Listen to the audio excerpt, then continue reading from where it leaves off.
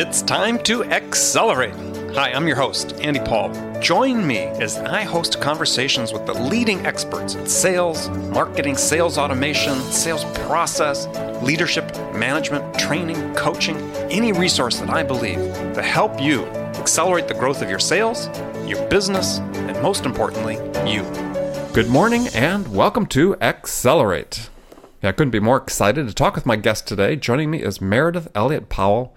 She's a consultant, a speaker, a coach, and author of several books, including Winning in the Trust and Value Economy. Meredith, welcome to the show.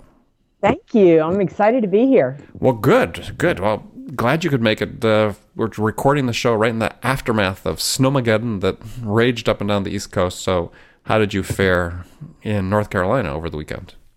Actually, we fared pretty well. We got out there, had a lot of fun in the snow, but I'll tell you the best part about it is we got 12 inches. We did our sledding, all that good stuff, and it is supposed to be 55 to 60 by the weekend. Oh, gosh. So you have 12 inches of slush to deal with. That's great.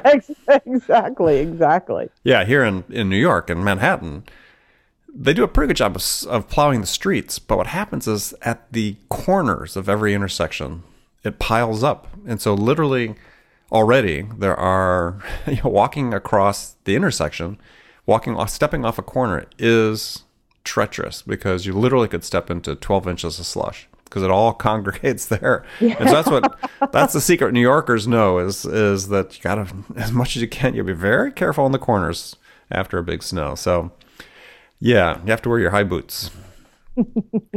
So, well, welcome again for being at the show. And so take a minute, introduce yourself before we get started talking. So tell us a little about yourself. Well, you pretty much said it at the beginning in the sense that I am a consultant, coach, speaker, and author. My area of expertise is business growth. I am passionate about the fact that how we succeed today is different than it was prior to 2008. That is when our world really shifted in relation to how we grow our businesses, how we engage our employees, how we deal with our customers. So that is me on the business side. On the personal side, when I am not running my business out speaking and engaging with customers, I would rather be doing anything I can do outside, riding my road bike, my mountain bike, hiking in the woods. I am an outdoorsy type of girl. So a road bike. Oh, good. So what do you ride?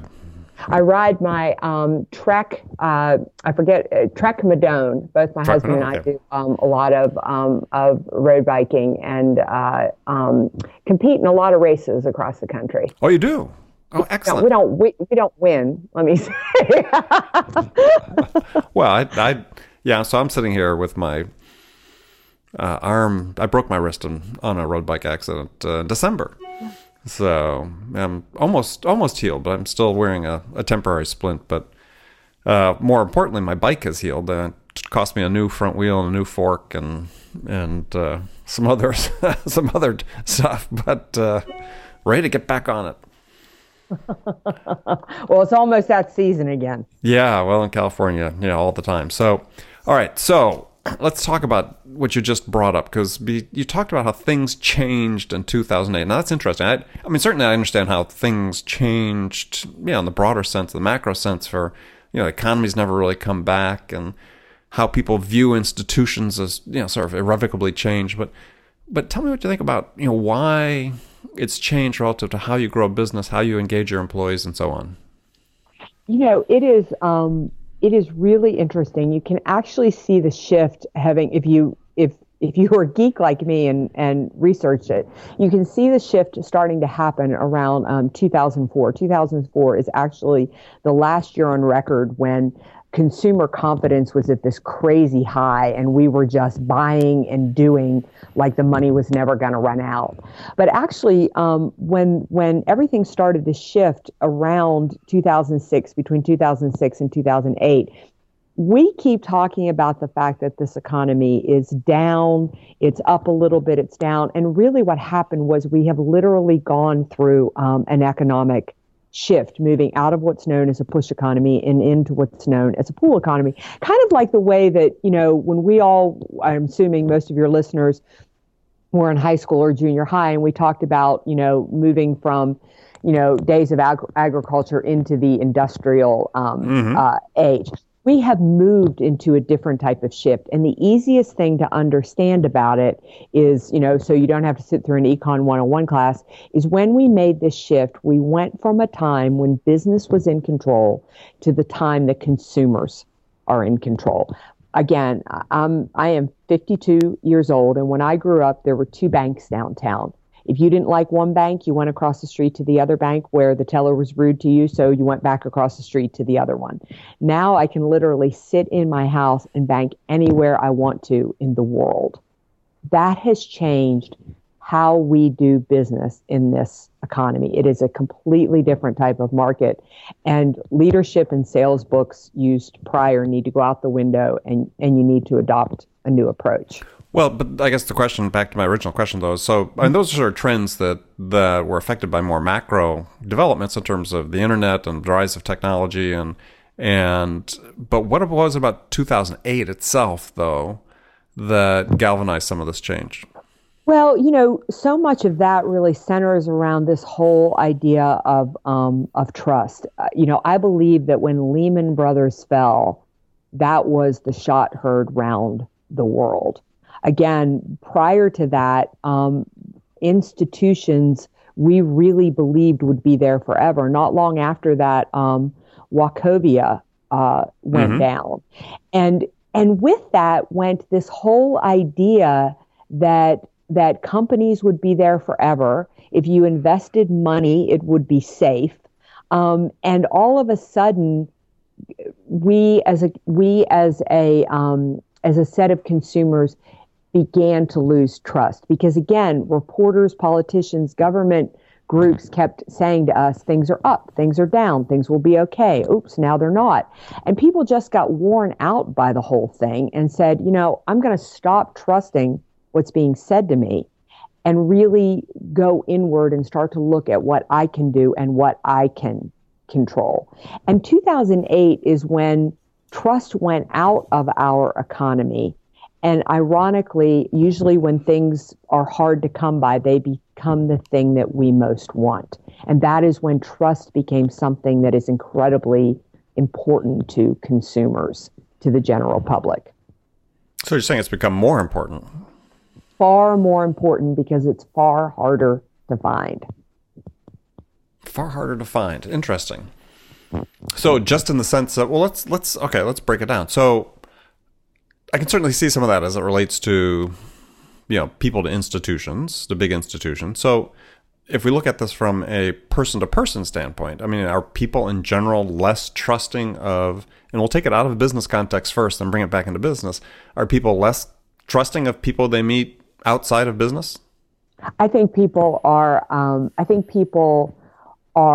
far more skeptical today in the sense of what it takes to trust. People aren't as interested in what, relationship to relationship might be a little bit different. I think that's a personal thing. Maybe you're a trusting individual, versus somebody who isn't. But yes, we have become twofold. One is whenever the economy goes shifting, it starts to change, things are different, security goes out of the system, we become very self-protected. We worry about taking care of ourselves first. So that has created a different type of feeling out there. Then add to that the fact that yes, people are skeptical in general. When I was growing up, if an advertisement came on television and it promised something, people believed in it. We believed in our reporters. We believed in our government officials. We don't believe that anymore. Just because we see it on television, read it on the internet, we don't necessarily trust it. We are skeptical first. And so if we translate this into the business side, so I think that I just wonder, because what you were describing before is this condition I would call sort of blind faith as necessary, as opposed to trust, right? Mm-hmm. Where if trust is something that's earned, blind faith was something that was like received wisdom, right? So people trusted into institutions it's more like they had blind faith in them because they'd never been given a reason not to trust them, which, to me is sort of an interesting test. So if we translate this into the business sense, so what does that mean for somebody that's trying to sell something? I mean, is it harder to gain the trust of a potential buyer? I don't think harder is the definition. What I think it is different. You build trust by building relationship first. You build trust by what it means for a person who sells something, is that you need to really take an interest in the other person and build relationship first rather than sell your product and service first. You need to sell from the perception that you need to sell from the position that the person being sold to feels that you are offering them something that is in their best interest. But is that different? Oh, absolutely. I mean, if you look at the sales strategies that most of us learned coming up through the 80s, the 90s, and prior to 2004, there was the assumed close, the walk into a networking event and give your elevator speech. There was the art of the close. It was all about how do you sell something to somebody, not how do you really find out who that person is, what that person needs, and what product or service will work for them. Every sales class I ever took when I lived in the financial services world, I think about this now and it just makes me laugh. We spent a whole year learning how to pre-call plan sales calls. And we would sit down and literally decide what products or services we were going to sell to people before we ever had a conversation with them. Now, It was just the 80s thing. It was, and that's where I feel like people got really messed up with wanting to be salespeople, because everything you were taught was about how to reach your sales goal, how to get to the close, how to sell X amount of products. That's what was incented, and that was what was rewarded. Well, it's interesting that you bring that up because, at the same time, in those same generations, there were, Bosworth book, consultative selling, there was spin selling from Rackham, which were relationship driven, right? Which were about really customer focused sales. And so I think what I hear you saying is that given sort of the go-go ethos of the 90s with the rising stock market and the rising, especially in the financial services where, scads of money was being made through sort of financial engineering and so on, that sort of drowned out maybe the more rational voices that were talking about customer-oriented selling. Completely. I think you are absolutely right. We have been talking about relationship selling. I remember I researched this for a book. Is the first time I ever took a relationship selling class was in 1984. I don't think I ever was incented or taught or rewarded for selling from a relationship standpoint until I went out on my own. So my entire career, which lasted in corporate America until 2005, was all from the opposite way of selling. And no wonder it worked. Again, consumers didn't have a lot of choice. And there was, whether it's blind faith or whether it's trust, if a banker told you to get this product or service, you did it. If your retailer told you that you needed to buy this, you did it. You took the recommendations that were given to you.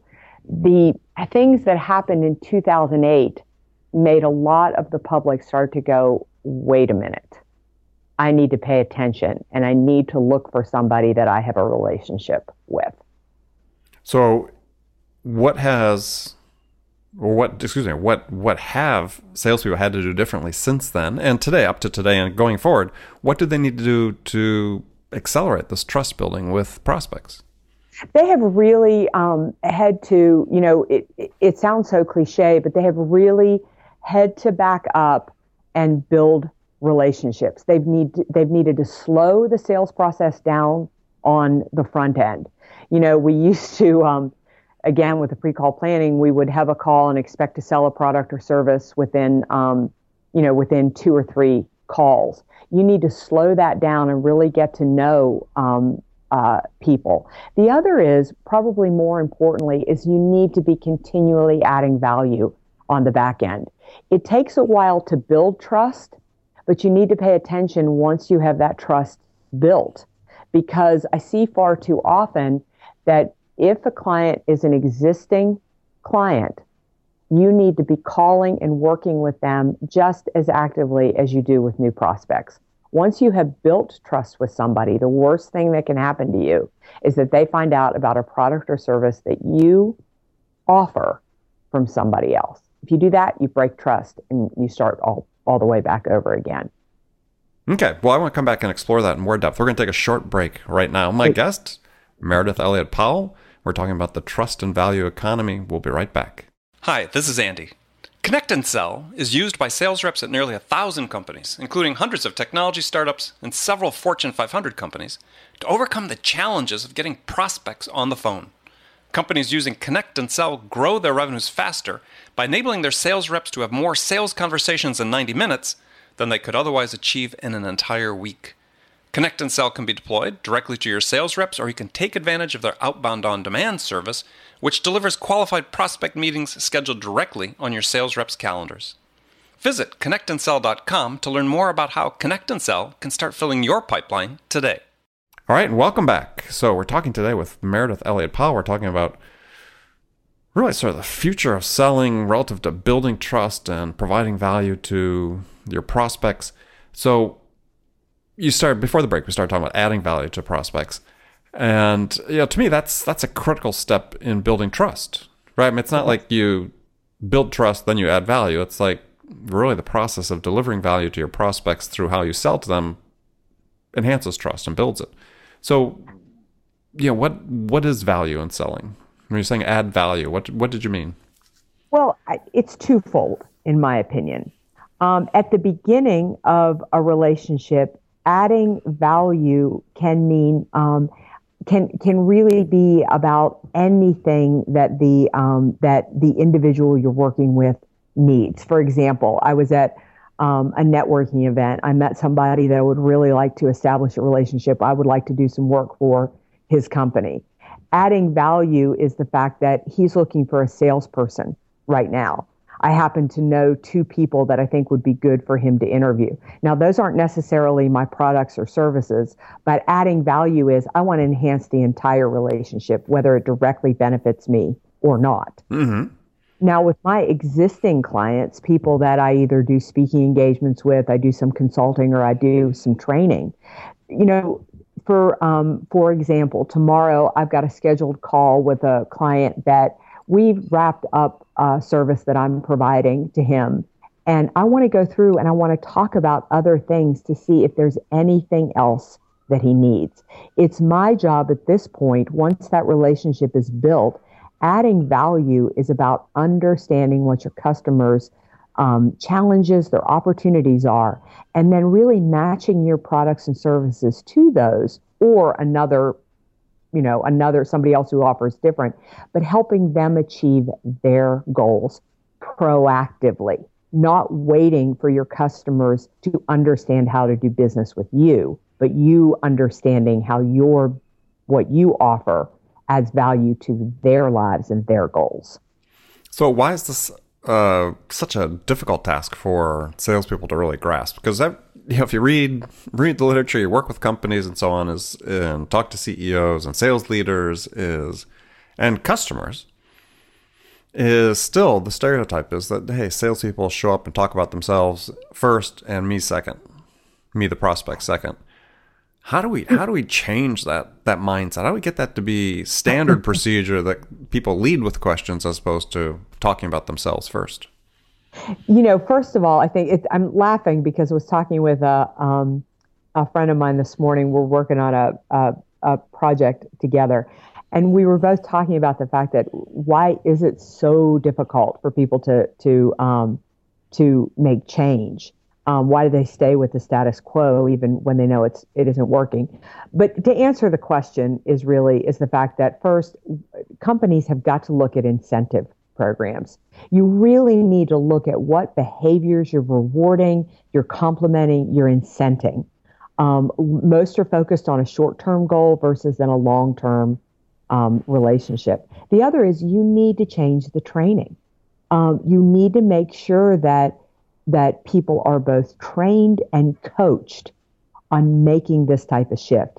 The beauty of it is when they do, this is sustainable selling. I can talk to people all day long and listen to them and think about how I can help their business be successful. I can do that until I can make 20 of those types of calls a week. Pushy selling, cold calling, I think I am representative of most of the population. I can't sustain that. Maybe I can do it for a 3-month hit, but I can't sustain it long term. So, okay. So how do we, back to you talk about, training and coaching, but what does that really look like? Because I ask guests this a lot because this is a sort of a passion point for me, is because I think our sales training in general sort of irrevocably broken in the model we use. So what does that look like? Because the issue is that we tend to hit people with globs of training and they tend to forget it, and we don't put in place the mechanisms to say, hey, how do we make this a part of your daily routine? How do we make this part of your process that the first thing you do when you see a customer is ask a question? Well, I do think that I think it needs to be threefold, and kind of back to what I said before is that first you send them through the training class, and the training class needs to be customized to your organization and designed to train the type of skills you want. That needs to be backed up by coaching. Your sales managers and sales leaders need to be coaching one-on-one live the behaviors that you want your salespeople to use. And then the foundation of that, the backbone of that, is the incentive. Are you rewarding? If you put those 3 layers into place, then you'll see the shift. Now, to answer a little bit of your question, to answer a little bit more in detail about training, I don't think, when I was coming up through the ranks, we would go into 3-day training classes for sales. And I don't think those things work. I think we're talking about moving a dial and basically getting people to make a strong shift, a radical shift for them, especially for people who have been selling the opposite way for a long time. I would do it in shorter training modules. I'd work on the interview first. I'd work on the second call. I'd work on the close. I'd work on the follow-up. I'd be working them in pieces. But without the coaching, without coaching them in the incentive piece, your training isn't going to stick. And that seems to be a problem. Several people have written about recently. Great book came out by a gentleman named Mike Weinberg about sales management simplified, detailing that we have this sort of problem as we become more data-driven in sales, that more and more sales managers are sort of wedded to the metrics and have really fallen away from some of the coaching. Mm-hmm. Yeah, well, no wonder. I mean, the coaching's where it's hard, right?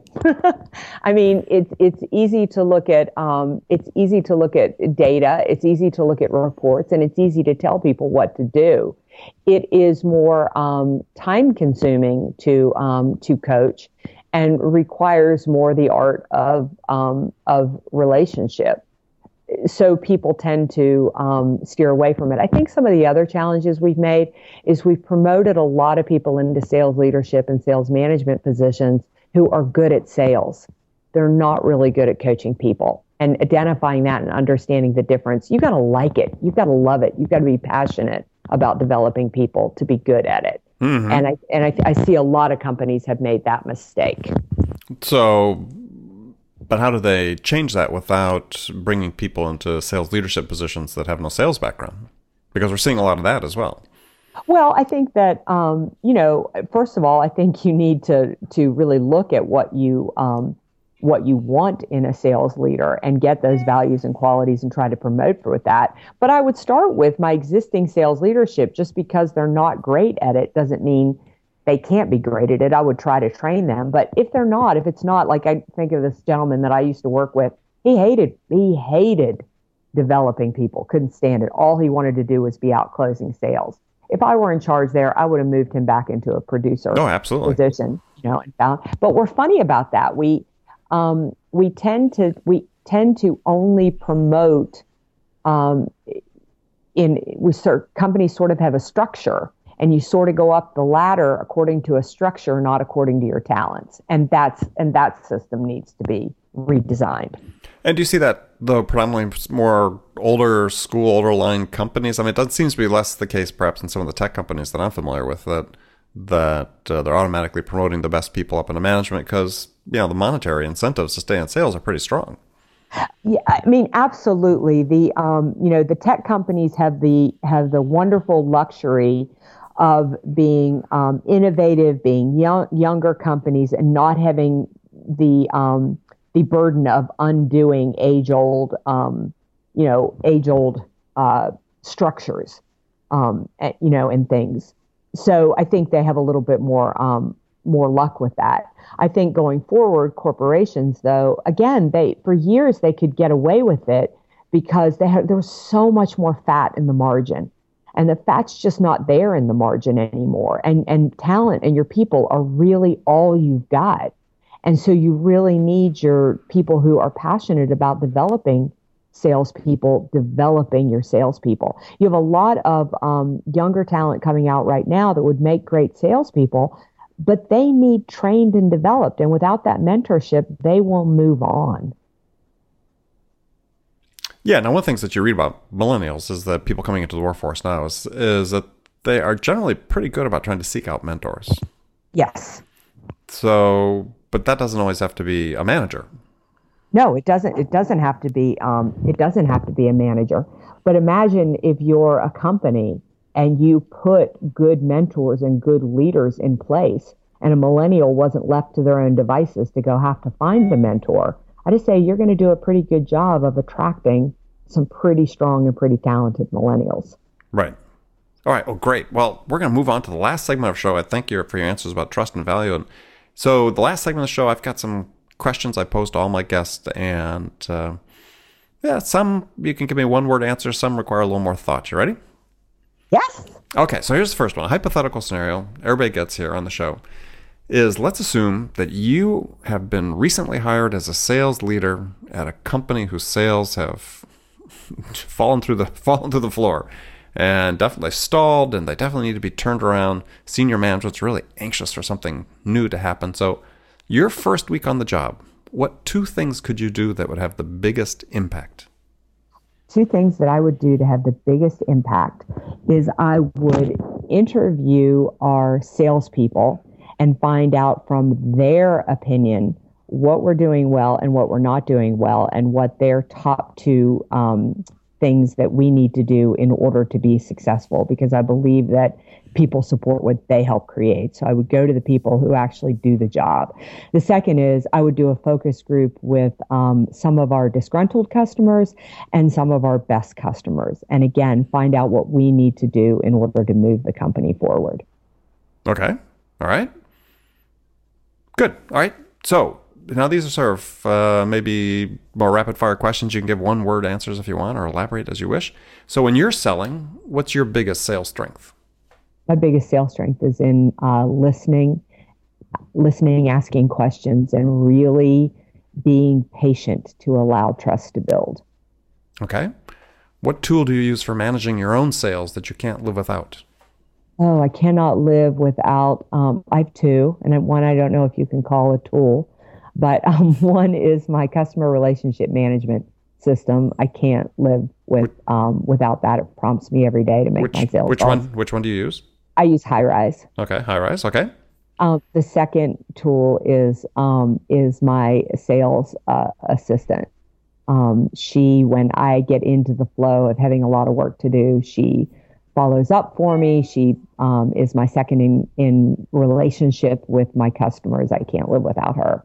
Okay. Who's your sales role model?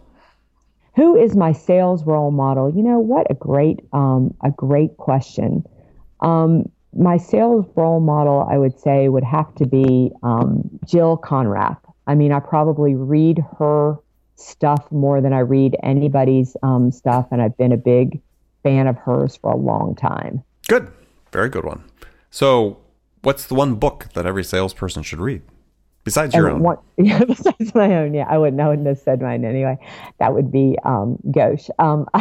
The one is that I tell every client I work with is to back all the way up and go to Dale Carnegie's How to Win Friends and Influence People. At the end of the day, for me, it is always about building relationship, and that is the best book on the market to understand how to do that. Okay. So what music's on your playlist?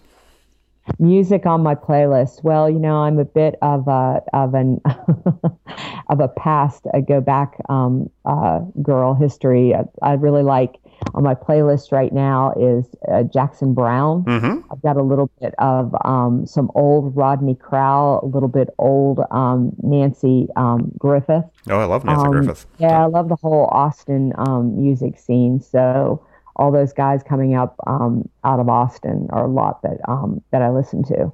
Okay. Yeah, no, that's good stuff. So what's the first sales activity you do every day?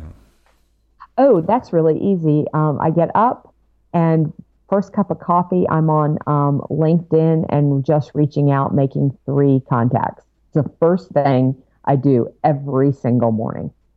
Okay, last question for you. What's the one question you get asked most frequently by salespeople? Oh, you know what? How to close the sale. And the answer is? The answer to the question is that the sale ought to be closed long before you need it to close. And what I mean by that is that if you're asking really good questions, if you're building relationships and sales has become a lifestyle instead of a task, the sale will close. You don't get to close the sale. The customer decides when that happens. Absolutely. Actually, I gave a webinar last week. The title of it was how to win the sale before you win the order. Perfect. Then we are on the same page. Same. I get asked that one all the time. Everybody's looking for the secret sauce. Yeah, I tell people if you don't know that you're going to win the order, then why are you still working the prospect? Exactly.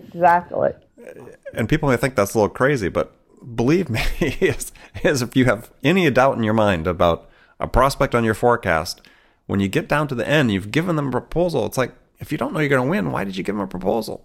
Exactly. And to really look at that, you should be so sure of it. You should have built enough relationship.